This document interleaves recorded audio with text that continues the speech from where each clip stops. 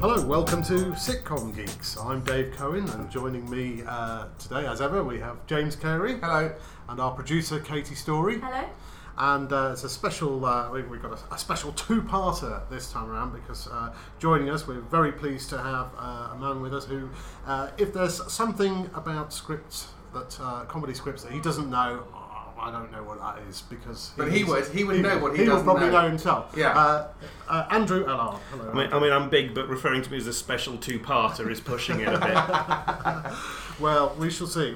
I think we'll be. We could do four. I think we could do 4 or 5 of these. And in fact, we did about 4 years ago. In fact, when James and I were doing the prequel to this podcast, which was a sort of general comedy thing, and we had Andrew along then, and it was really interesting stuff that we picked up there. And I promise we won't be repeating anything from that. But there was also another podcast which we're also not going to be repeating. Andrew did a podcast for the UK Scriptwriters podcast that Danny Stack and Tim Clegg do, which is really well worth listening to.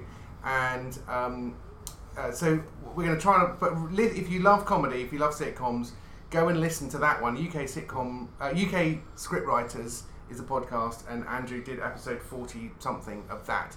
So click the link as you're listening now. Yes, that's right. No, don't click the link. Yeah. But that's an hour, and it's really well worth going to get hold of. So we're going to avoid talking about anything on there. So hopefully this will be new stuff. And just shows really the breadth of Andrew's knowledge that there are still so many things we could talk about.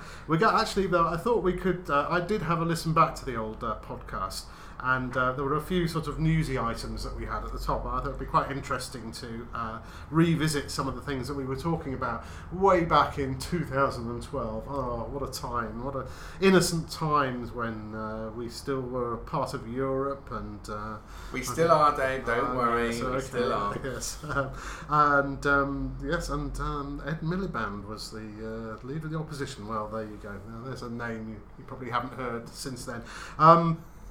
ITV had big plans for comedy at that point, and they'd all fallen apart because of the cuts and everything. But now they're kind of back on track, aren't they, ITV?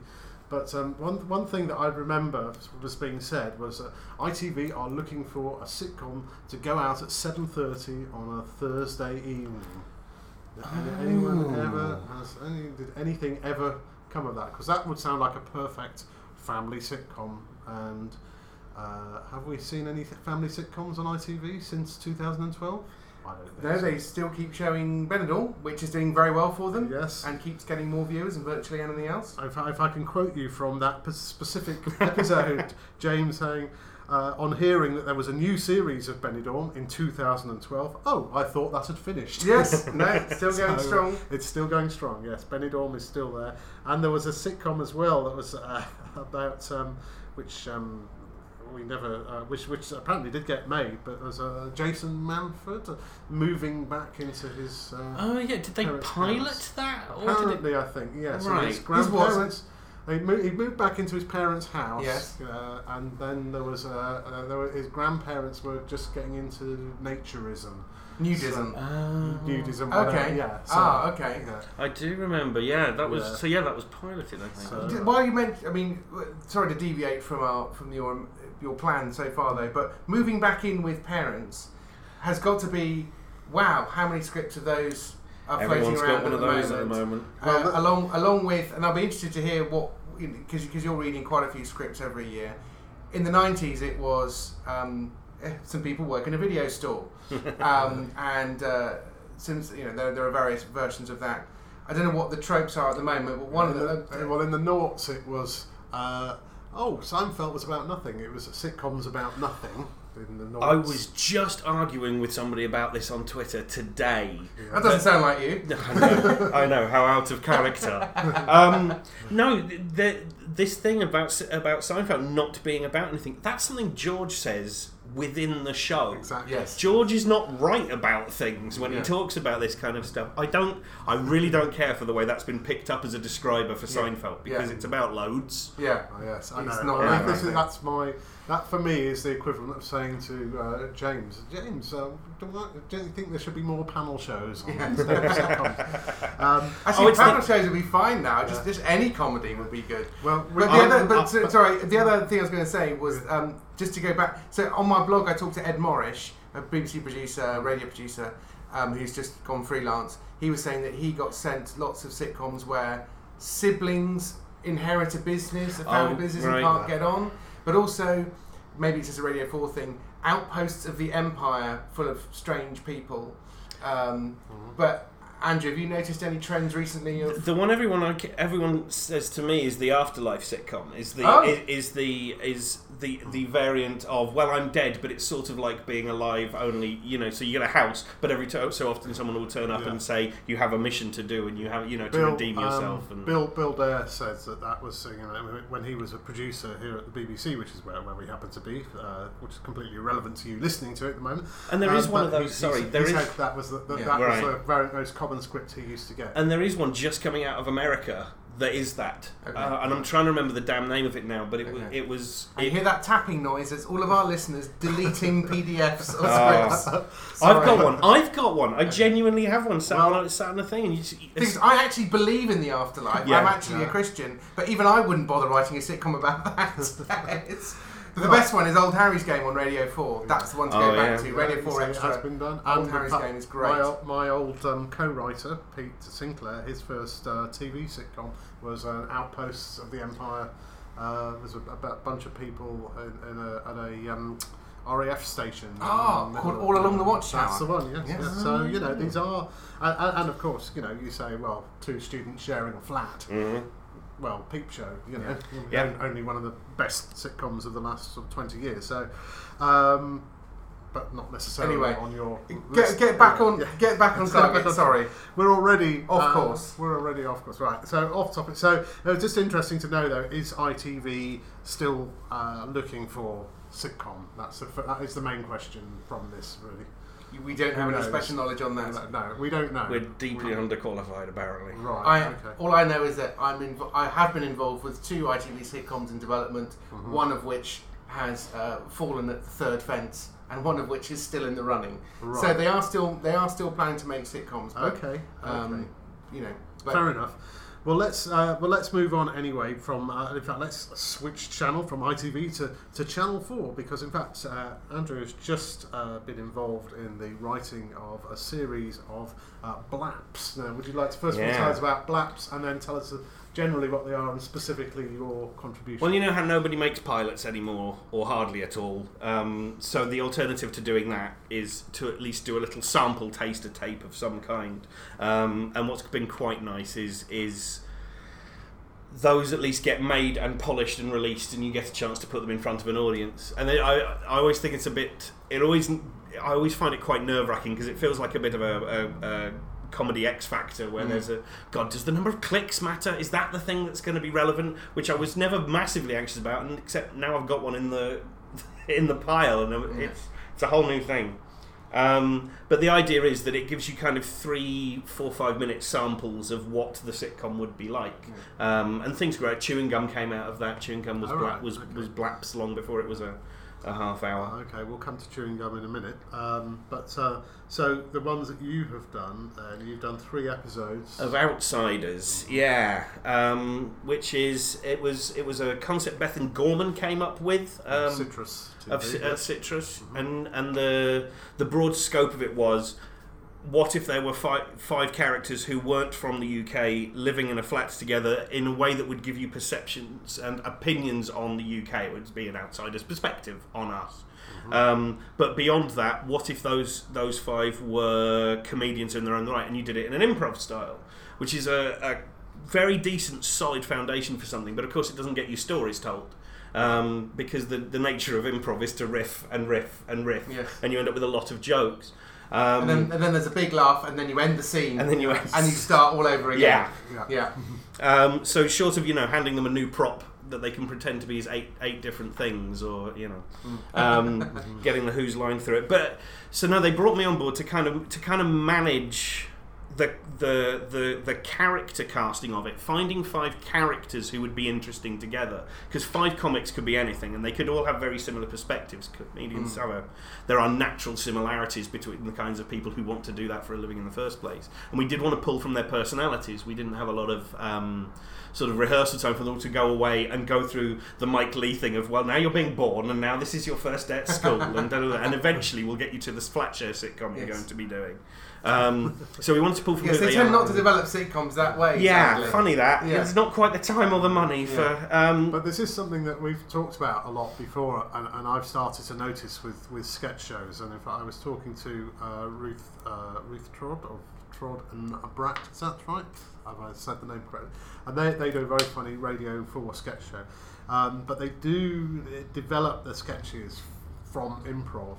And, because James and I come from the tradition of a sketch is a 2-minute thing. It starts like this, it develops, and then something, and it's like a mini 3-act play. That's how we've always done sketches. That's how BBC Radio has always done sketches. But now improv has kind of changed that. So it's good to know that actually, yes, there's these people improvising, but now here's a writer who knows about story, who's being, and so you were kind of like. But that improv, but that improv thing creates a completely different rhythm as well. Because I just tweeted earlier this week.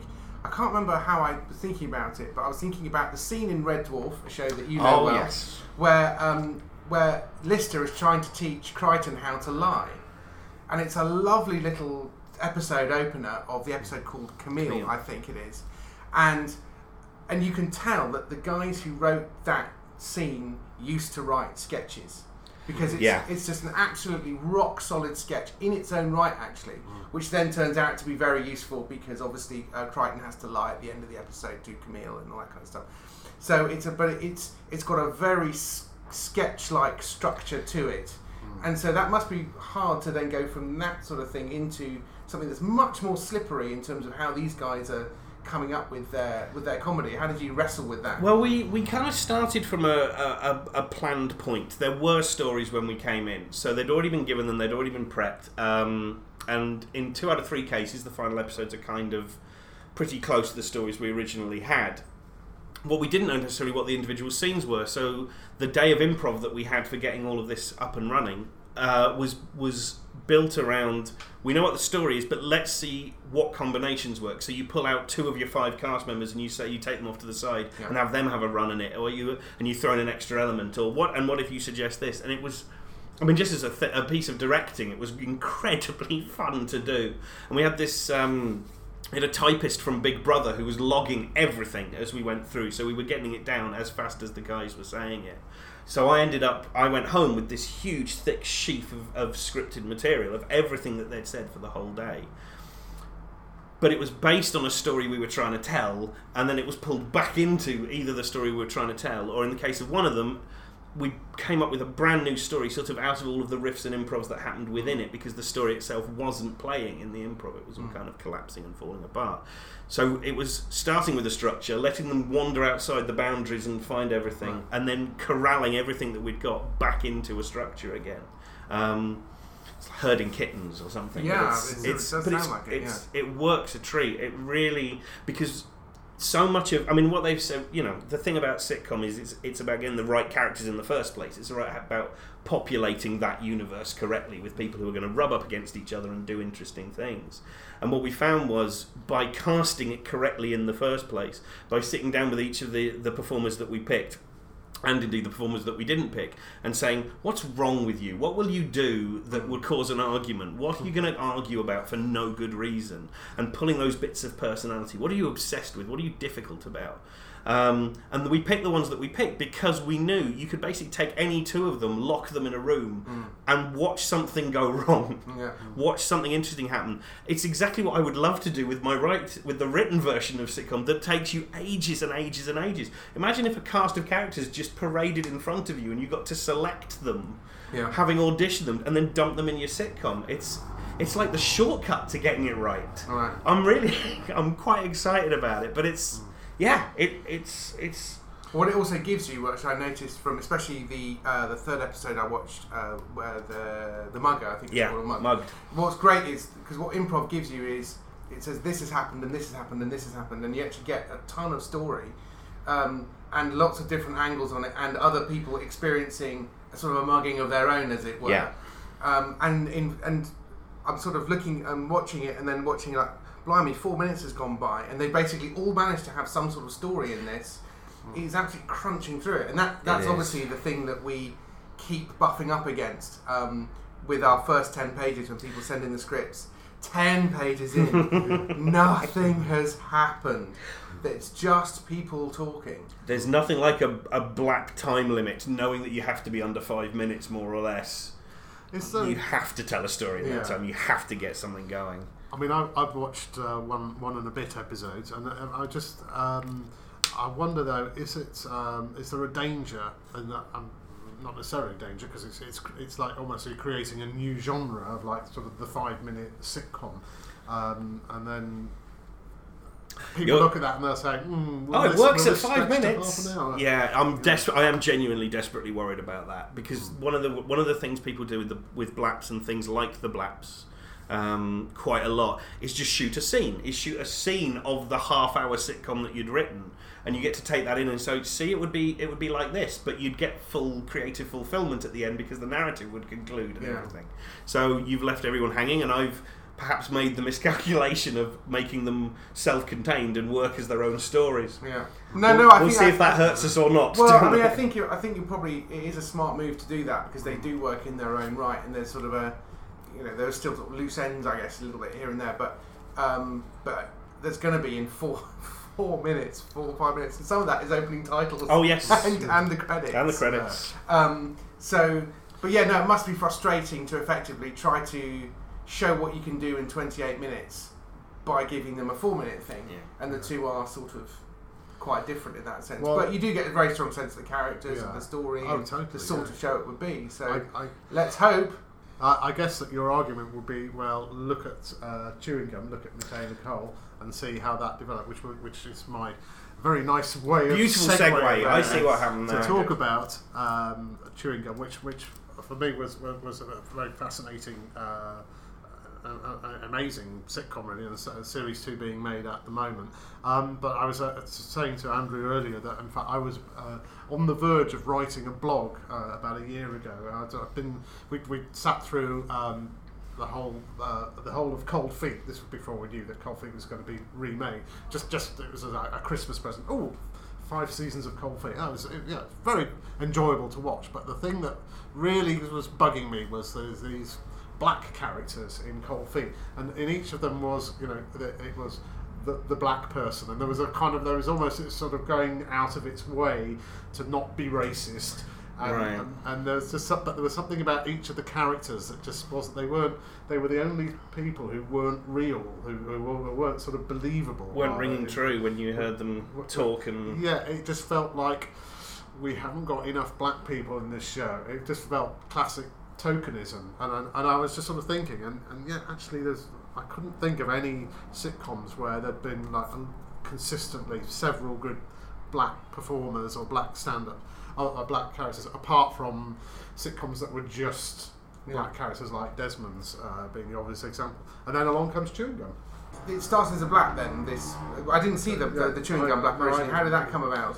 Chewing Gum was Michaela had done a live show, had done a Chewing Gum Dreams, where she kind of sort of played all the parts. I think I never actually saw it, but you could tell she had a voice. Everybody was besotted with this voice, and so they brought it to Channel 4 to try and not even bulk that out, but find an angle on it that turned it into a sitcom.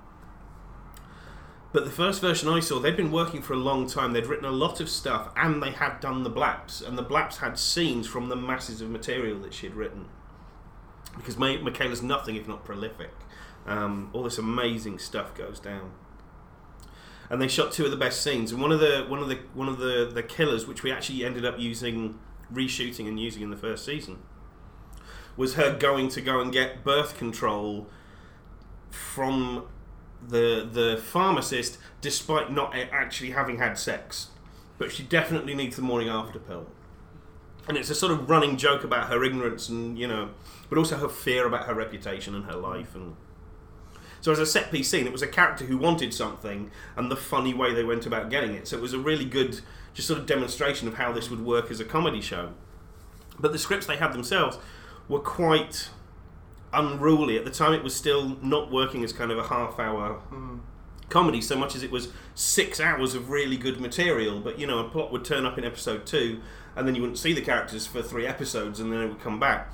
And it was because no one given her a script editor. I mean, it was as simple as that. Nobody had kind of given her that kind of, this is how you structure it support, just that kind of masterclass stuff.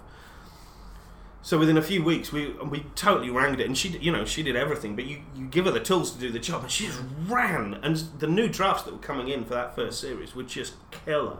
It was so exciting to watch it all come through. So now by series 2, you know, I barely need to be there. I'm barely relevant anymore. You've done yourself out of a job. I've done myself out of a job. Well, which does happen as a script editor if you're not careful. It's a risk. And also, you are... Don't teach them to fish. Buy them a fish. Continually buy them fish. Yeah. Turn up with fish. Yeah. Because obviously, as a line item on a budget, it's one of the easiest things to go, isn't it? And that must be very frustrating to be particularly have a reputation as a script editor. I know you're a writer as well, obviously, but... I did once hear somebody say, well, we could get a script editor or we could spend the money on the show. Ugh. Which is just most heartbreaking. It is very disappointing. But what I loved about Chewing Gum, which I thought was brilliant, was that sexual ignorance, which I thought was really fresh in it, because it just feels like everybody is all the young people on TV in the comedies, they know everything about sex and everything, and well, she doesn't know anything at all.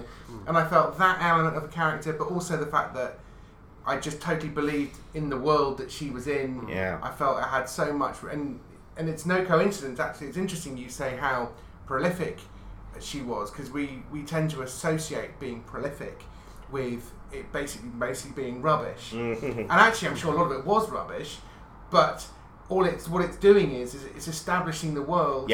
You're just going for a walk in this world all the time, and you just get it into your bones.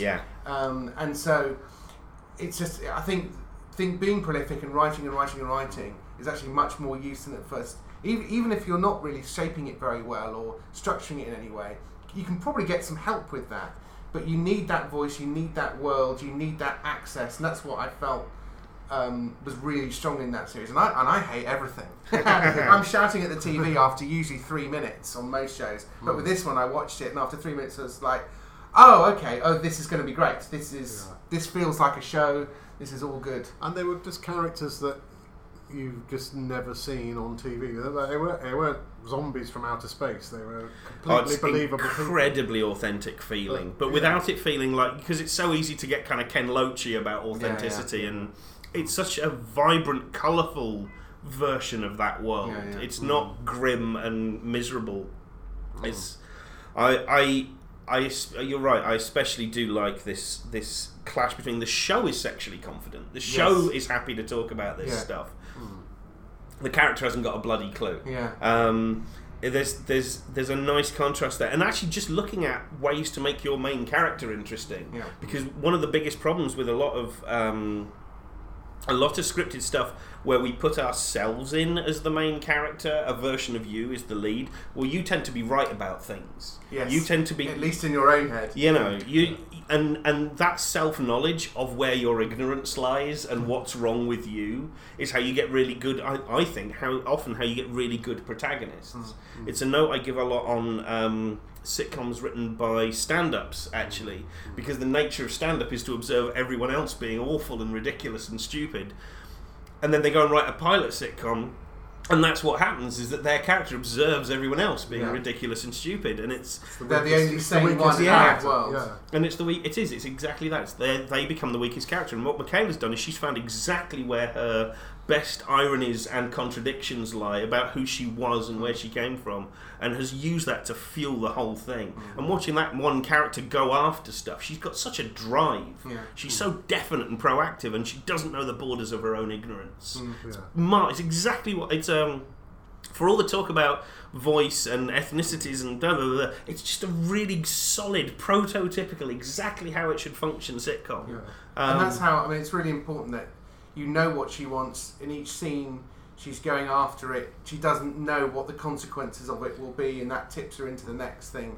That's really strong. I think that's, again, something that is very easy to talk about, very hard to do. The other show, we were just talking earlier, the show that I'm loving at the moment still, and I've nearly got up to date with it, is The Goldbergs. Yeah. And what's great about that show is that in every single scene, you know what each character is trying to do. Yeah.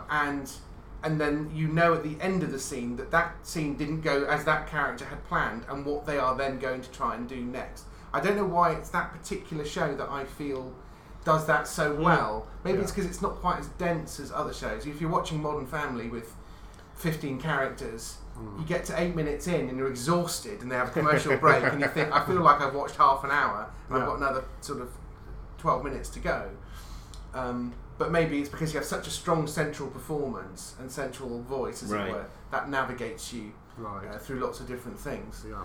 But yeah, that drive, I think, is really key, and and that's, I guess, why Seinfeld is the least interesting character in his own show. Exactly. Yeah. And he's too close to reasonable. In a sense, of that cast. I always thought that was part of the joke as well. It's a show called Seinfeld, starring Jerry Seinfeld, and it's a really, really funny show. Apart from him, who happens to be a stand-up comedian and a pretty terrible actor who laughs half laughs at his own jokes in the show. He just did a one of his getting coffee in a car shows with John Oliver. Oh, I've not seen that yet. Go on, how is it? And it's very good. Although I find it so choppy. I never find it. Robert Llewellyn did Carpool with the same kind of idea first, by the way. Yeah. But he would let that conversation roll, and you'd see proper back and forth. And I wish there was a bit more of that. But anyway. Oh, the Comedians in a Car thing. I know what you mean, because it feels like a trailer for the longer version. Yeah. But you can't get the longer version. Yeah, that's exactly it. That's a very good description. Edited within an inch of its life, isn't it? But one of the things that Jerry had said was that, and John was talking about acting that he'd done, was that when both of them have been in scenes, they're not really responding the way actors are supposed to respond, which is by feeding back with reactions and stuff. They sat there going, look at the good acting you're doing. Oh, you're so good. Oh, I could watch. Aren't you? Is it my turn? And it's at least he's aware. Yeah. I'd just like to come back, because we do, James and I do often berate the lack of narrative comedy, and it is, I think it's no coincidence that since Phil Clark has been appointed as head of narrative comedy at Channel 4, there's been such a sort of strong kind of emphasis on stories and shows like Chewing Gum, and The Windsors is currently my favourite. Okay, show. I've taped it, still haven't watched it. But it's interesting that they're choosing to do satire with story, with Power Monkeys and Ballot Monkeys and all that kind of stuff as well. That's right. Yeah. And I mean, but The Windsors is just, and I love Bert Tyler-Moore and George Jeffries. They've done loads of sitcoms. They've never ever done anything sort of topical at all. It's probably the most kind of powerfully satirical comedy show of the last sort of 20 years, I think, really. But it plays the Windsor family. It plays them at 11 on volume, and but there's really the story, the narrative is the thing that's kind of pushing through. And I just wondered if you're all finding generally with Channel 4 that there's a kind of that there is a thirst for narrative. It does seem to be the feel. I mean, certainly I've done a lot of stuff for them over the last however long it's been. But I wonder if the other long-running debate we have is about the preference for writer-performer material and the fact that she is performing her own material, as it were. And that's great. I'm not, No, nothing wrong with Chewing Gum. Didn't only get on because you're a writer-performer, not at all. But it does feel, from a non-performing point of view, that you've got a bit of a mountain to climb. And that's telly-wide. That's not at all limited to Channel 4. Oh no, not at all. No. It's one of the deeply upsetting things is that and you see it, because I get brought sometimes the sitcoms that they commission because they like the performer, and the script itself is a train wreck that badly needs an awful lot of help, and it's like, well, we could have had a basically solid show first and then found this really good performer and put them in it. There are quite a lot of I know quite a lot of comedy writers in the same situation where they are basically being they're basically being given a script to fix. And it's like, why didn't they just ask us to write it in the first place? It's very tough. And so, but because you can't fill the Apollo with 4,000 people. No. That's why. So I do. get over it. I would love to see, and I realise this is pie in the sky, but there is of course. This guy made me laugh. This woman made me laugh in one context. I imagine that would also work if it was a narrative comedy that they did. I get that. Could we not pull from drama and soaps and from the writing side of other things into sitcom and say, well, they made me feel stuff and care about the characters and be really excited by the story. I imagine we can probably solve the joke problem. Yes. Yeah, the joke. Well, I would love to see someone dare to experiment a bit more. Well, and actually, there you go with ITV's biggest performing comedy is Benidorm, written Very true. by somebody who's Darren's done lots of soap and stuff. Totally, like that, hasn't he? totally. And drama. Right, yes, but I mean, I think this is, and again, I don't want to go over things that we've talked a lot about before. No, let's go over them. Yes, okay. Run over The that idea thing that, until it's flat. The fact is that you know the great sitcoms of the past were populated with actors who had just spent their working lives in front of audiences at rep theatres, and now the kind of people who are live performers are people who have also got massive experience, but just standing in front of drunk hen nights or whatever. I'll tell you what else. Corporate dues and whatnot. I miss how many, and I still get most excited by sitcom performers who aren't the same in two different shows. Yeah. You know, and that's the. I mean, everybody. We'll cite Ronnie Barker or whatever as the Or Reggie Perrin and Rigsby. Rigsby. Yeah. And that's the thing. And so when you see Mark Heap turn up in something, and he's nothing like Mark Heap was in the last time he was in something, that's really exciting. And I'm a lot less excited by, well, we've seen this guy play this version of this character in this one show, so why don't we give him his own show where he plays a version of this character? Same character, yeah. I feel, and that's that's because that's the kind of character that person plays, and that's where it stops. I think we should wrap this one up, and in the next episode we should Ask Andrew. But we shall. But before we wrap up, we asked you for ahead of this podcast. We tweeted that we were doing it, and we asked you for your questions. So we've got a couple of questions. We'll do one at the end of the next episode as well. And we've got quite a few questions actually. We'll start with this is from Tom Wentworth on Twitter. Well, they'll all be on Twitter. So Tom says he asks about the tone of a show. How do you rework tone? And for instance, going from fast to something more subtle, he says. But I guess you mean how you can maybe go from you can have like a dramatic, very moment of great pathos, and then into a sort of moment of. I miss. So is that what he means, or does he mean changing? Maybe not. Maybe. Well, I originally wrote this as a black comedy, but now they want it to be quite zany. Oh, have I completely misinterpreted that tweet? Well, either ask the question. Yes, you would like you're to right. answer. I think you're more right. How do you rework it? Yes. I mean, you have to. Tone is such a weird thing. Like the example I use over and over and over again, like a lazy slob, is. Somebody gets hit on the head with a frying pan in the thick of it, they go to A&E or they spend the rest of the episode with a concussion. If it happens in bottom, they laugh it off, or more likely they pick up something heavier and hit you back with it. You just have to know what the rules are for your fiction. It's exactly like science fiction. It's like building the rules of a science fiction universe. What does this thing actually do? How does do people get when they lie? Is it really obvious to the audience but not at all obvious to the character, or does the actor have to play it like it's true because the lie? So what are the rules? And asking for the rules to change on a show. Well, what we wanted a dark black comedy, but now we've decided this should be with a live studio audience. I mean, you have to go back to square one, don't you? I think so. You cannot just kind of tweak that along. Shows feel audience or none to me, but I'm not.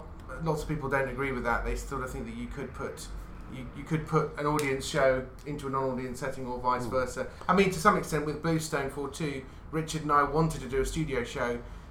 You'd be hard pushed to do a bomb disposal in Afghanistan show in a studio. Yeah. So we tried to write it with a rhythm of a comedy, of an audience sitcom, and then not.